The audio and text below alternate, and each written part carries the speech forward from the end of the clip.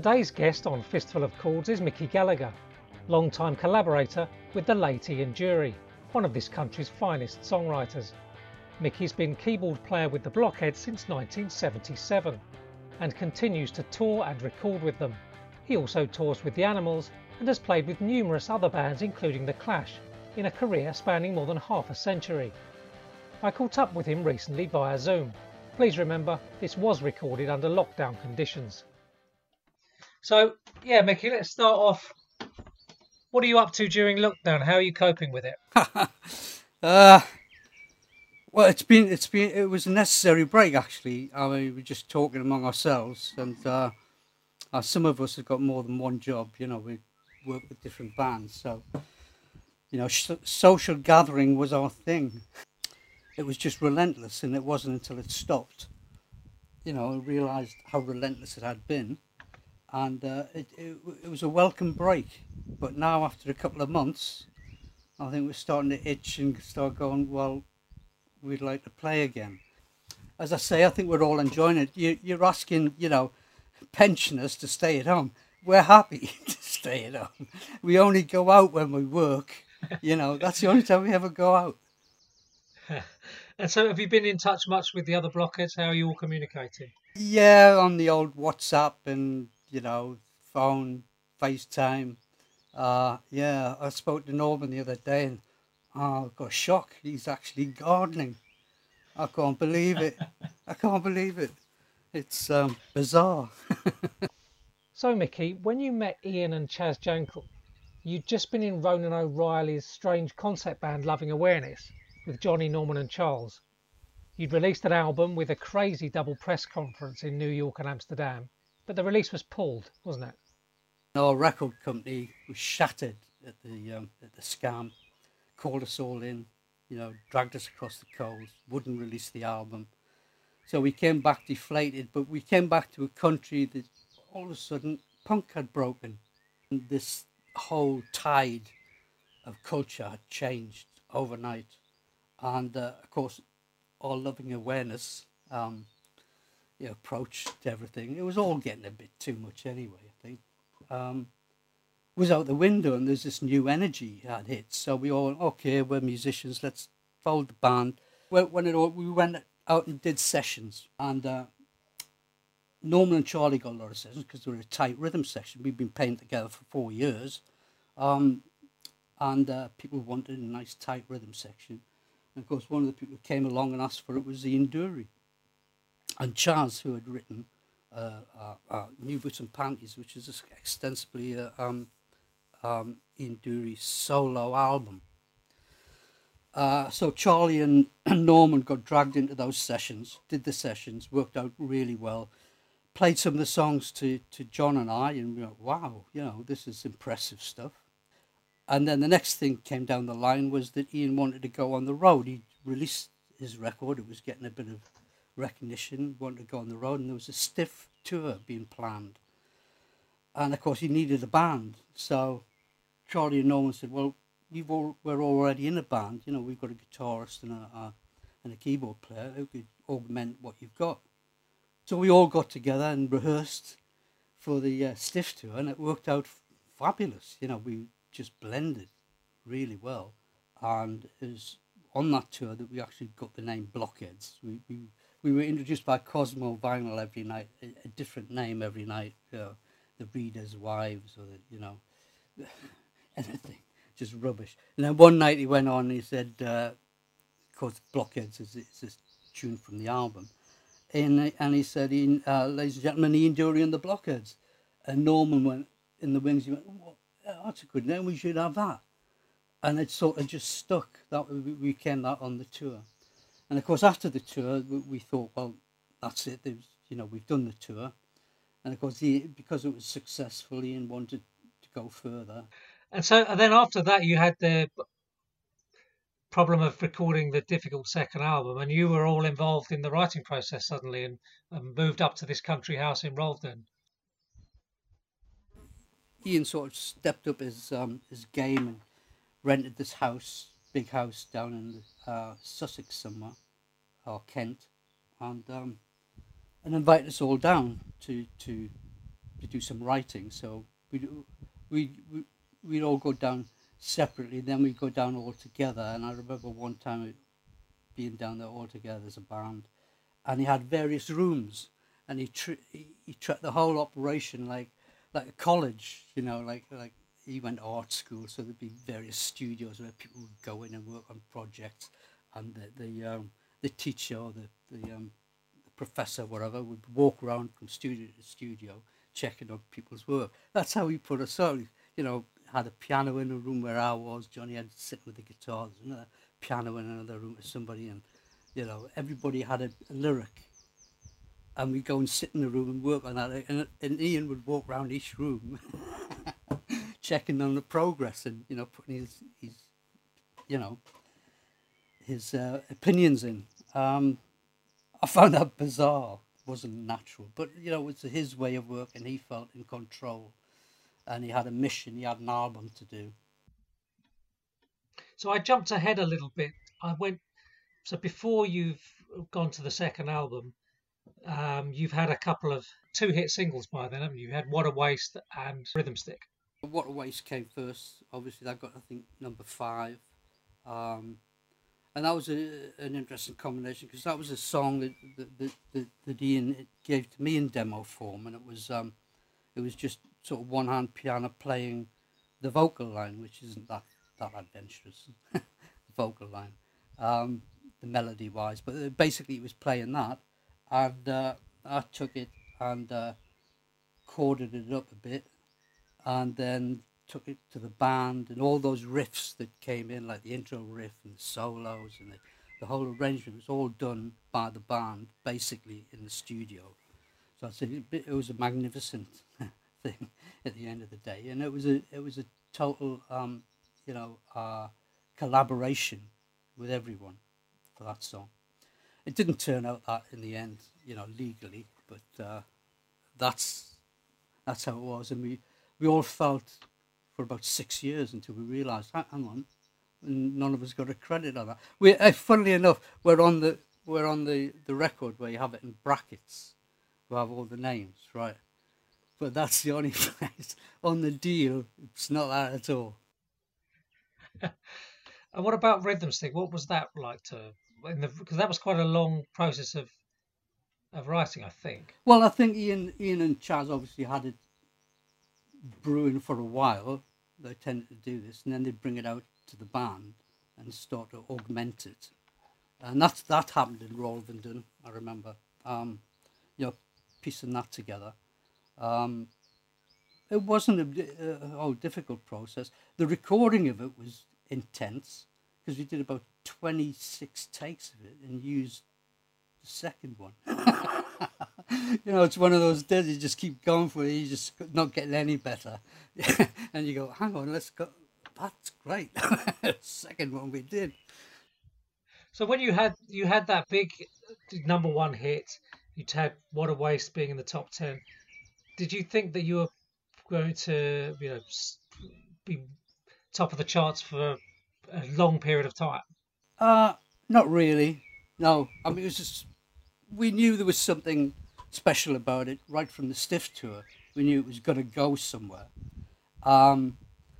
What happened after that, I don't know, because you know, we all felt we were musicians, and we knew we were riding on a wave of political, you know, change, which was punk, and you know, the way of expressing it. It was coming out in music. We knew that all those things have a limited life, so we didn't know how long that was going to stay. And we were musicians, we weren't punks. You know, we adapted what we did to the genre, because we had a singer who expressed himself like that. You see, Ian had a 3-album deal, and of course New Boots and Panties was the first one, and Do It Yourself was the second one. He handed over the control of Do It Yourself to Chaz. The management company thought it was too muso. We all enjoyed it, I suppose. It was a very strange operation in that we were just called in to do our bits, and then so it didn't feel the same camaraderie, if you want, of What a Waste and the stuff that we were doing right up to that point. It suddenly became very studio orientated, with the engineer and Chaz in there 24/7, and just calling us in for days to do our bits. So it's a very structured album. I think you can hear that. We all got a nominal song, at least one, on the album. I think mine was "This Is What We Find." I was going to ask you about "This Is What You Find." Of course, that some people would say that's the best song on the album, and yet it's um, ruined as potential for a single because Ian reads that line of swearing all the way through. Then, how did you feel about Um, well, I didn't think too much about it at the time, but I was very naive, and you think, "Oh, written a song, it's great," and there's this quirky line in it, blah blah blah, and then it dawns on you, hang on, you're not going to get any radio play for that, but I didn't feel that I could say anything. He was writing the lyric, and it wasn't until years later, and I did a few songs with him where he had swear words in it, and I go, "Oh, there you go, that stopped that lifespan is, nipped in the bud right there on that line." And it wasn't until years later, and I was talking to Chaz, and I went, "He never swears on your song." And he went, "Yeah, ask him not to." "Oh, really? You just got to ask him." So, it was like that. I just never thought to do it. So, how would you compare the songwriting, the songs on Do It Yourself to New Boots? I think we're more contrived on Do It Yourself. The arrangements were more contrived. They were adventurous. Chaz was given his reign, and he went for it. He did a very good job, but it wasn't the follow-on from New Boots and Panties that people expected. There's one thing I've missed out, which I meant to ask you, which we'll briefly come back to, which was Reasons to Be Cheerful. There's obviously a very good story about the writing of that song in Italy. Yes, we were on tour in Italy. We had a deal with Arecchia, RCA, and we were doing this major tour in Italy, and we played somewhere in the middle of Italy. We turned up to do this gig in the coach, and our crew, it was a massive tour, 72-day tour we had, and we had like 2 coaches, one for the crew, one for the band, and various hangers on, and we had 2 articulated lorries, one with the equipment and one with the lighting, carried our own, like a huge operation going through Europe, And we get to this place, and we turned up, and the crew were there, and there's just this fuss going on, and one of our crew had got an electric shock. He'd been setting up the gear, and of course he touched part of the rigging and touched equipment at the same time. Boom! He had this current going, and another roadie had to suss what was happening, ran and just jumped up and did a drop kick, kicked him off and saved his life. Took him to hospital. He had this scar right across from one arm to the other, right across his chest. They burned this electricity thing. So of course Ian's got a metal leg, and a microphone with polio. So we all went, "This is far too dodgy. So we're going to have to pull the gig. We can't take the risk." And the Italian crew there wouldn't let us start taking the gear down. So we had this minder with us called Fred Rowe, an old Korean War vet. And he just stood in front of them and said, "All right, come on, who wants it?" And there was about 10 of them, and there's one of him, and he just stood there. Said, "First one, come on, And behind him, the crew were taking the gear down, right? So it took and they're all shouting and screaming, and they blocked the car park with their cars, saying so it wouldn't get out.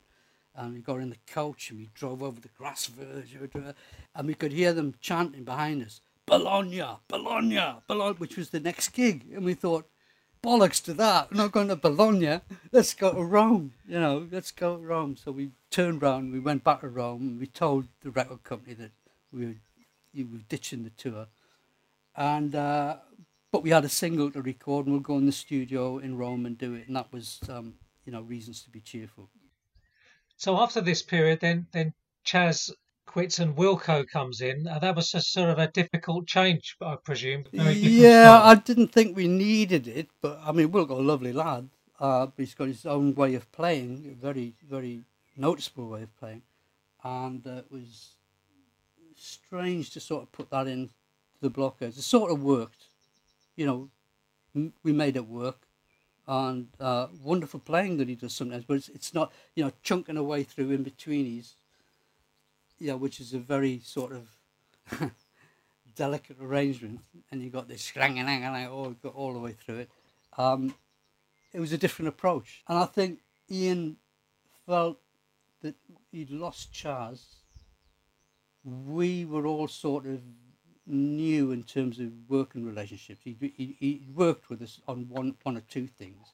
He needed distraction. Ian always needed like a distraction in order to get things happening, and in a way, maybe Wilco was that. He brought it in to sort of distract everybody so that we were all concerned about working with Wilco, and so he could do or have time to construct how he was going to go forward. Because the momentum was there, we were doing gigs. Obviously, we all wanted to do gigs. And I think losing Chaz was a big thing for Ian. Yes. And he was compensating by sticking somebody else in the band.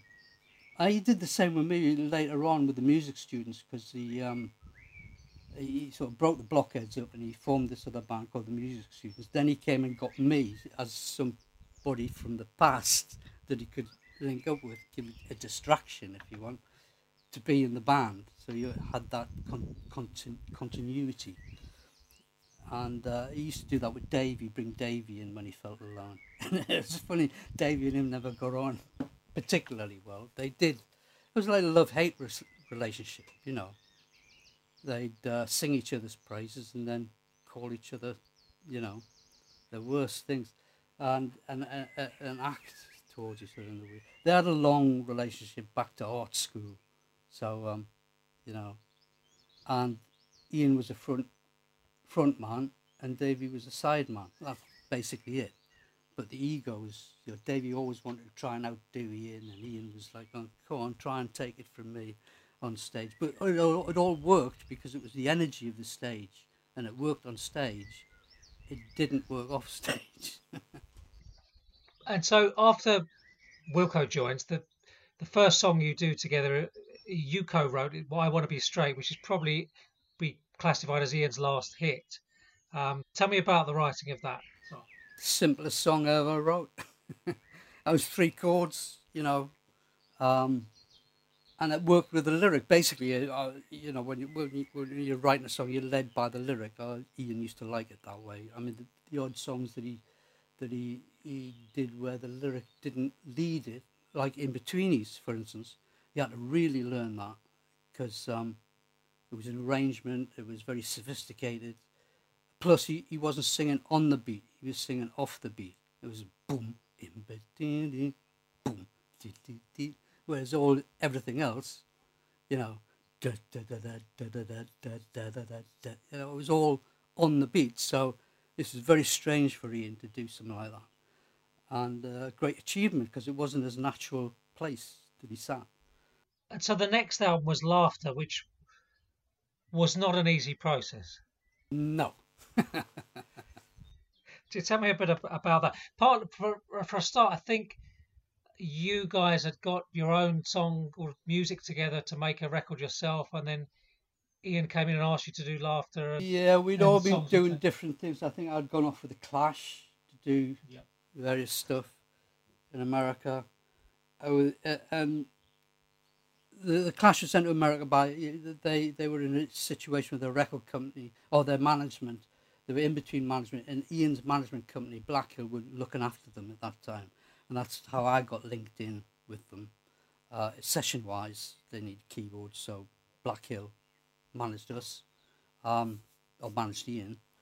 So I got involved with that and went off to America with them, and knowing that, I mean, Ian went off for a holiday for a year. He'd had to hit me with his rhythm stick, and he was reaping the benefits of that. Chaz had gone off to America and got married or something. Ian was away for a year. He just went away for a year. So doing something with the Clash, I had to do something like that. You know, I wasn't prepared to. I'd just done a 72-date tour with Ian. I didn't like the idea of going on a busman's holiday with the band.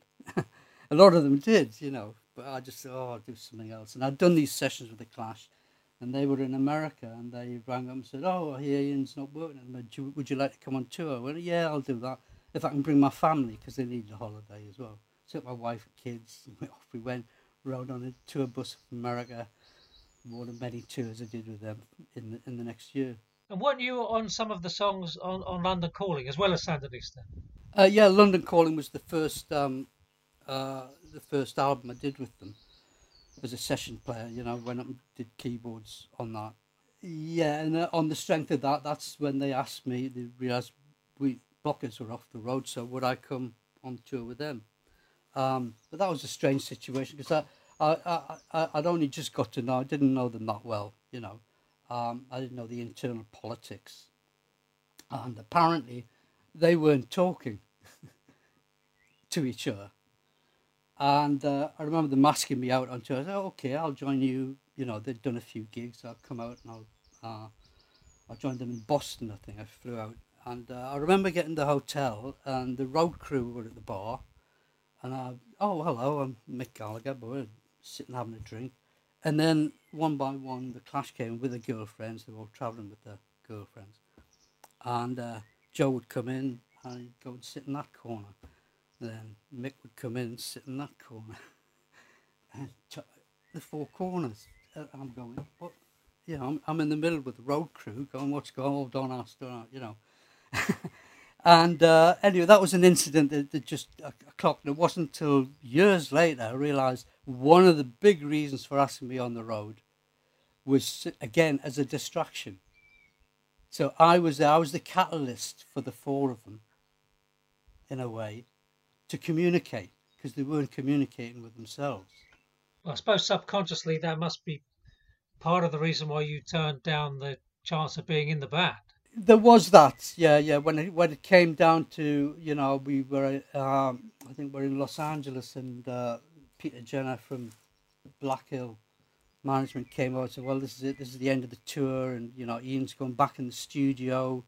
You know, he'd like you to come back and do this album, and it felt more comfortable to do that, you know, on a personal level. Although I loved the Clash, you know, the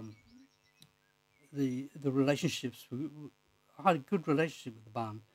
It's just I didn't see myself as a position. It was a 4-piece. It wasn't a 5-piece. But then I didn't realise that the album that Ian was going to do was just going to be, as far as he's concerned, a throwaway. You know, I think he needed that. He felt that he'd become the goose that laid the golden egg for a lot of people around him, his management company, the band even, you know. And he resented that to some extent. And he was being pushed to write another hit, the crass way that the business worked. And he had some resentment about that. And of course, he realised he was doing the last album in his contract, the third album. He just wanted to get it out of the way. Because, of course, we had the Blockheads themselves. We had been working as a unit, not publicly, but we were in the studio and we were recording our own songs, writing our own songs. Sessions around at my house. I lived in Shepherd's Bush at the time. So we had all these little pieces of music that we were developing into songs. And we hired this studio in Fulham called Milner Sound, which was only used for adverts, I think, not so much music. So we got it quite cheaply. Ian got wind of it and paid us a visit and went, oh, this is good, yeah. And of course just threw money at them and said, I'm going to do my next album here, which stopped all our sessions, you know, and we went, oh, okay, you know, we've got to do this album. And the thought of trying to, Ian at the time, he was difficult at the time. It wasn't easy to work with at the time for one reason or another. And the thought of the uphill struggle of one by one going and writing stuff. So we were looking for shortcuts, and we had a load of music, and he was hitting us with a load of lyrics. So we paired them up, sort of, well, that works, that's the same, so we made them work. Not all the songs, but enough to get maybe 5 of the songs. And he was okay with that because he wasn't okay with that before. Yeah, we didn't tell him. He thought that we were all just, oh, that's great if that's been happening. That's great, We obviously didn't say we can use one of our songs. We just said, oh, how about this scene? He did pull some of them apart, put his little bit on them. A Pardon, I remember, there was a completely different bass line on that, and he pulled it apart and restructured the bass line. Not himself, but just worried at it until he got something that he felt worked better with his lyric. It wasn't just for spite, do you know what I mean? It was always for a reason. The album does have some moments. Oh, no doubt. My favourite song on the album is Hey Hey Take Me Away, which I think is a brilliant song, which you co-wrote. And in some ways, I think it's more powerful than Spasticus because it's such a personal lyric. What can you tell me about that song? Well, all the lyrics on that album were about his institutional life. He had polio, and a lot of his younger life was in these institutions, which weren't very pleasant. And he had a lot of memories and a lot of things he wanted to say about it. And of course, they're not easy things to talk about. But put them into a song, give it a jaunty gait, and sometimes it's easier to take because a lot of people wouldn't initially listen to the lyric. They just listen to the song, catch a few words. But then when you get into the lyric and you realise, whoa, this is about somebody who's losing it. And he was associated with all those people, so it was coming from a genuine place. He wasn't just making it up. In a way, it was a very heavy period because he was just exercising all the stuff out of his system, I suppose, and delivering his 3rd album. Going, there you go, make a hit out of that. After Laughter, Ian's next venture was to record the LP Lord Upminster with Chas Jankel in the Bahamas, a record best known for its anthem for the disabled, Spasticus Autisticus. The Blockheads would occasionally perform at one-off concerts, but they didn't record with Ian again until the late 90s. Another Ian Dury album, 4,000 Weeks Holiday, followed in 1984, with young musicians he'd brought together under the name The Music Students. It was probably the weakest record of his career. Despite the Blockheads' demise, Mickey continued to write with Ian throughout the 80s, and the pair enjoyed a fruitful partnership writing and producing musical theatre. So after this time, there's no other word for it but to say that you had dropped the Blockheads. Yeah, we were redundant. But you carried on working with Ian for quite a few years on theatre projects.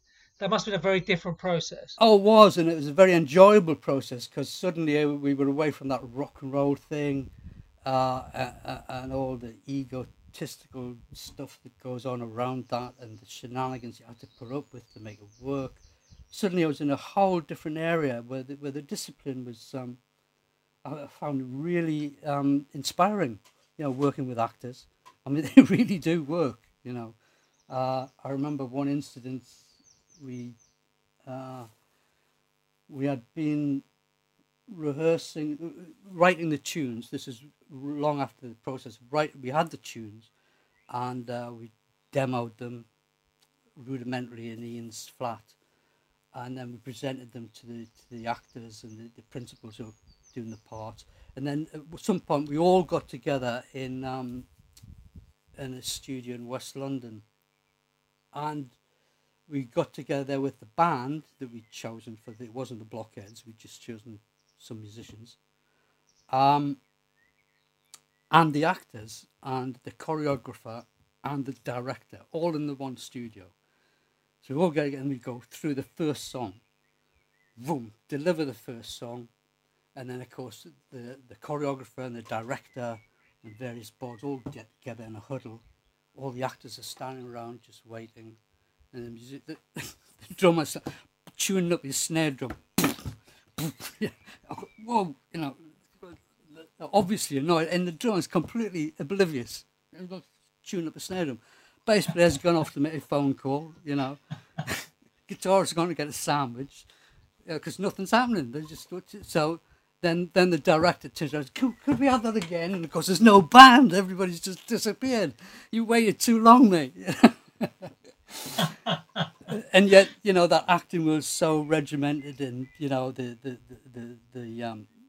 director is the king. He's the emperor. You know what I mean? What he says goes. Max Stafford Clark, he had this thing where if people were making it and he wanted to speak, he'd drop a book on the floor really hard. You know, like school. What was it like to write songs for theatre? I'd written it, not particularly sight reader myself. Everything's done by ear. And I had done things like a violin part on an emulator, on a synthesizer, you know, done that sort of thing. And you work the whole 6 weeks with just me playing the piano, or have a tape of the recording for them to rehearse with. And then the week of the production, you get with the orchestra, the band, the orchestra. And somebody's taken what I've done and scored it out, the bass line, the guitar, everything, scored it out, give it to the band, you know, and they go, right, 1, 2, 3, 4, poof. And it's like perfect. You go, wow, did I write that? That's fantastic. Yeah, because when you hear it, you know, you've been hearing it for weeks, just plodding in your head, and suddenly it's all delivered to you, you know, by a sort of 10-piece orchestra. It's fantastic. So all that was wonderful experience. I did a few productions with Ian up there, and we did the Royal Court too. We did some stuff with Royal Court. One of the theatre projects Mickey and Ian worked on was Apples, which included a number of relatively unknown songs Ian had written years before, like the missed classic England's Glory. An album of the tracks was released in 1989. In 1992, the pair worked on the album Bus Driver's Prayer. 4 years later came Ian's devastating cancer diagnosis and the decision to reform the Blockheads to record the album Mr. Love Pants, regarded by many as the sister album to New Boots and Panties. So I'm going to go into the 90s now. After you've been doing theatrical projects with Ian, there's Bus Driver's Prayer, which you say is the album you grieved Ian's death to. Could you explain that? Yes, because it was a lot of Ian in there. He programmed the drums for that. That's where I felt the album Let Us Down didn't have real drums on it. But the songs I thought were wonderful on that, and it was Ian being very natural. There didn't seem to be too much pressure on that album.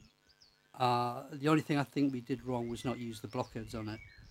But at the time he didn't want to, for whatever reason. He was well into his little drum programming, and we built it from that. But some great songs: Poo Poo in a Prawn, Fun to Fly in the Ointment, some great stuff, you know.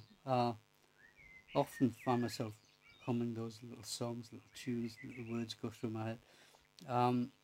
Underestimated album, I think. So why do you think Ian was so reluctant to record with the Blockheads at this time? I don't know, he felt a more manageable situation. I mean, having a band on the road, a big band, that's expensive. Do you know what I mean? Or employing I suppose you are quite a big band. Yeah, we are 7-piece. Do you know what I mean? And keeping that going, it's a big onus on somebody to keep it going. And of course, he couldn't. Financially, logistically, he couldn't keep it going. I mean, not only that, there's the storage of the equipment, there's everything that goes from it. It's just massive operation. And he was scaling everything down. So he didn't officially employ the Blockheads, you know. We weren't on, mind you, the retainer wasn't that brilliant, but it was a drip feed, you know, it was there. And how much did Ian's cancer diagnosis influence the decision to record with you guys again? I think he always had in mind that he was going to get back with the Blockheads again. But then suddenly, his diagnosis made it essential that he made that decision now. You know what I mean? And it was a great leveler in a way, because it was always difficult working with Ian in the studio. Part and parcel because of his way of manipulating you, but he would keep you on edge, and it was always very stressful for him if he couldn't get the melody right, or it would just impound, because he'd get into this thing where he wouldn't get it right the first time, he'd go for it the second time, the third time, fourth, if he's not getting it right, then it starts to compound on itself, and he's never going to get it right that day. But you then say, Ian, I think you've peaked. Oh, then you're there for the rest of the night. You know what I mean? He's determined to bloody do it, right? And it never gets done. It was a strange way of working. Whereas with Love Pants, all that angst seemed to go. He didn't have that angst anymore. He was so relaxed. You can tell in the recordings. He's actually singing. He's very tuneful, more so than he's been on other albums. Did the diagnosis focus his mind on writing new material? No doubt. It focused him more on actually not just dithering about and writing it, but actually getting it produced, recorded, written. And how much more do you think Ian had to give? I mean, if he'd been diagnosed earlier, would there be a much bigger body of first-class work for us to listen to? There was definitely a body of work. He didn't class anything as first class or second class, or everything was just, is what it is. As you say, he'd had full scap bits of paper with his lyrics written on all over his flat. There'd be in a pile under his and one of his things was you'd go around there and you'd be working on something, he'd have this lyric just sitting on the side there and waiting for you to notice it. And if you didn't notice it, nothing would be said. But if you did, oh, what's this?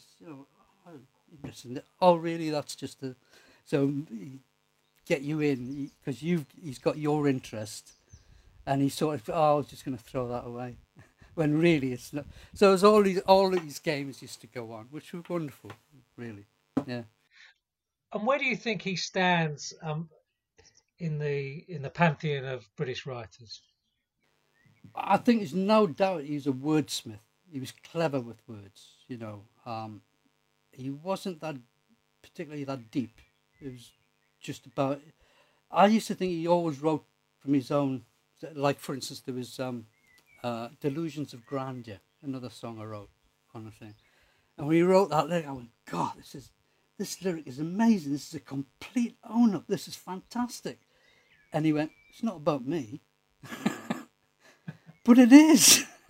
It's about him at the time, or just before that time, where he was going to be bonkers with it, all the attention and and that song just reflected exactly what was going on. Delusions of Grandeur. I'm a dedicated follower of my own success. What was the reason? Because he was relatively old to become famous, but he said that fame scrambled him. Why would that have been, do you think? Well, there's all the trappings around that, the recognition, being in the street. He used to always say, the difference between me and somebody like Paul McCartney is Paul McCartney can run away, and I can't because of the polio. If he's trapped with people. He needs somebody around him to extract him from all that. He didn't have that freedom, so he did feel a bit of a victim like that. Plus, although, you never sort of were aware of it when you watched him. You used to think he was a sturdy little chap and all that. But he was delicate as anything. You just touched him. He was, he would have to look at the camber of the path that he was walking on. If it was slanting off to the left, he was all right. But if it was slanting to the right, he couldn't do it because the left leg over time had got longer through the iron on it, so there was an imbalance. So we'd have to find a different route. Everything was, calculated. He'd be watching before he'd go any place if he could make it. Stairs were always a nightmare. And the fact that was that the slightest little touch, at the wrong moment, he was gone. He was over. He'd fall over. He'd lose his balance. We had problems with rake stages, those raked stages because if you get excited and you start doing that, it'd be like one of those toys, you put on a walk down the slant. You just start going, he couldn't stop. So we always had to have Fred or somebody on the side of the stage waiting for a situation like that, where he'd run out and rugby tackle him before he went off the end of the stage. And of course, most times he'd be in the middle of a song, so he'd be on his back, oh, sweet children. We were all aware of that, but the general public aren't, because they don't see that side of him. So he was always wary. Fame scared him a bit. He liked the attention. Obviously, everybody likes the attention, but a lot of the trappings of it were a bit scary for him. After various treatments, including revolutionary gene therapy in Egypt, Ian died on March the 27th, 2000, aged 57. After the chance find by Ian's widow Sophie of a list he'd written of new songs under the title Turnips from the Tip, the band were tasked with completing an album's worth of material a year later. The band then decided to carry on working together, and the Blockheads have made 4 albums and toured regularly. Ian's former minder, Derek Hussey, was recruited initially to provide a small number of vocal leads, but he eventually grew into the role of lead singer, a role he assumes with aplomb. So it's 20 years now since Ian died. How did his death affect you personally? What a great loss in terms of a companion, a colleague I worked with. The thing was, we knew it was coming. It wasn't a shock. We'd known for years. I think he got 5 years extra. So everybody knew, he knew. We knew the inevitable. It weren't going to get any better. It was just going to degenerate. And it did degenerate. We knew it was coming. So not that we'd made plans or anything. It was still a bit of a shock, And we were all numb for about a year afterwards. And we missed playing with each other. We started sort of congregating together on a Thursday night at Chaz's studio. He had a little studio on the Holloway Road. So we used to congregate there and have jam through different things. I think Norm was saying, it'd be good to do a few gigs. We went, well, we've got enough stuff. We've got enough material. We can get out and do it. We can share the singing around. So we just cobbled together, and I got in contact with an agent, and we said we'd like to go out and do a few gigs. So we were rock bottom price then, back down to the bottom. I wanted to ask you about 10 More Turnips from the Tip, because that must have been quite a difficult process. Some of the songs were in very basic stages that you'd been working on with Ian, that you had to make into a record. Yeah, well, that's the magic that you can do in the studio. We had Ian's voice on a lot of stuff from the demos. So we just put the demos up and we replaced what needed to be replaced with more sophisticated sound. The rhythms were there, the song structures were mostly there. So it's just studio, spent a lot of time in the studio, a lot of time thinking around things, how we, exchange that sound for this sound. You put on overdub drums, which was, the difficult part, but we managed to do it, and we got a lot of help from the family, because when Ian died, I said, well, that's it, no more releases. Do you know what I mean? And I think it was Sophie, his wife, was cleaning out some things, and she found a list entitled 10 More Turnips from the Tip, with a list of songs that she realised, oh, these are songs they were working on when he died. So she presented the list to us, and we went, yeah, we've got copies of that song with his demos. Chaz has got a few, I've got one, all that. So she encouraged us to finish the album. It was a strange album to do, in as much as, we had to make it sound like we were all together when we weren't. It works, though. It does work. It's a good album, isn't it? Yeah. But as I say, studio technology these days, you can do that. It isn't too hard. That album was the template, in a way, for the albums Where's the Party? We continued in that vein, where we contributed and various singers in the band did it. But we realised after Where's the Party, it was lacking that individual characteristic thing that we had with Ian, which was that rough diamond in the front of sophisticated music. We rehearsed a bit with various singers, a couple of American singers. Sam and Dave, Sam Moore, he was in his 80s, but he still had the chops, and he came down and we sang with him. He sang a couple of songs that we wrote, and but it just sounded like an American funk band, unfortunately. We needed that English rawness at the front, and then we could be as sophisticated and as funky as we wanted to be, because we had that front man who was bringing it down to earth all the time, And Derek, bless him, stepped into the role wonderfully well. We pushed it on Derek. Basically, it was by default, because when we went back on the road, by the nature of it, Derek didn't have a job because Ian wasn't there, and Derek used to look after Ian, drive him. But we said, Derek, you come along still, you're part of the band. Shake your tambourine on the side of the stage, look a bit moody, be part of the thing. And we thought, you could do Clever Trevor, it's not particularly singing hard, just get the lyrics. So we bring him on to do those rapping ones, and that worked. And at the time, Johnny was working with Bob Geldof a lot. And of course, Johnny was doing most of the singing. Great voice he's got. He was doing most of the singing in the band. We'd even given him his own 2 monitors at the front, and he was in the middle, right? And one gig he just said, I can't do the next couple of weeks, I'm on the road with Bob. And we all went, what? You can't just, all right, Derek, you've got the 2 monitors now. So we pushed him. So when Johnny came back, he was at the side with Norman with 1 monitor. What's going on?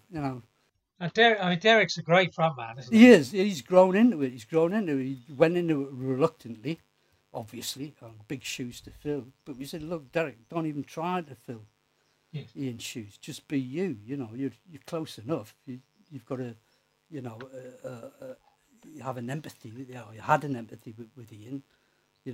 Both London boys, and it's just from that. So you're coming from the same place.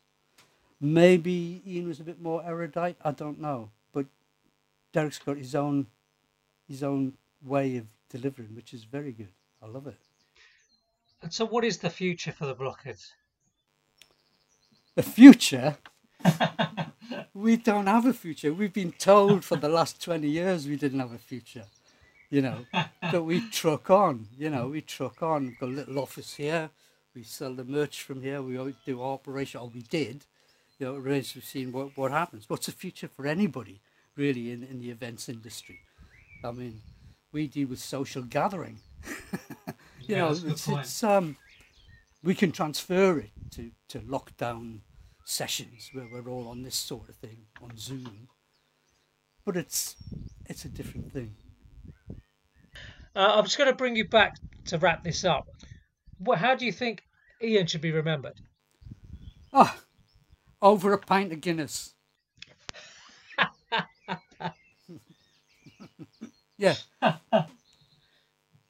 Excellent. That was Fistful of Chords. Thanks so much to Mickey for taking part. He's always good value. I'd like to thank Ben Gallagher and Adam Miller for their technical help, and also Adam for allowing me to use his music.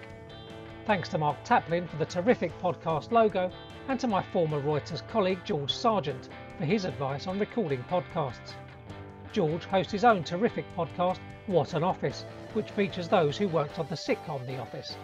Have a listen, if nothing else, to catch some of George's infectious laugh.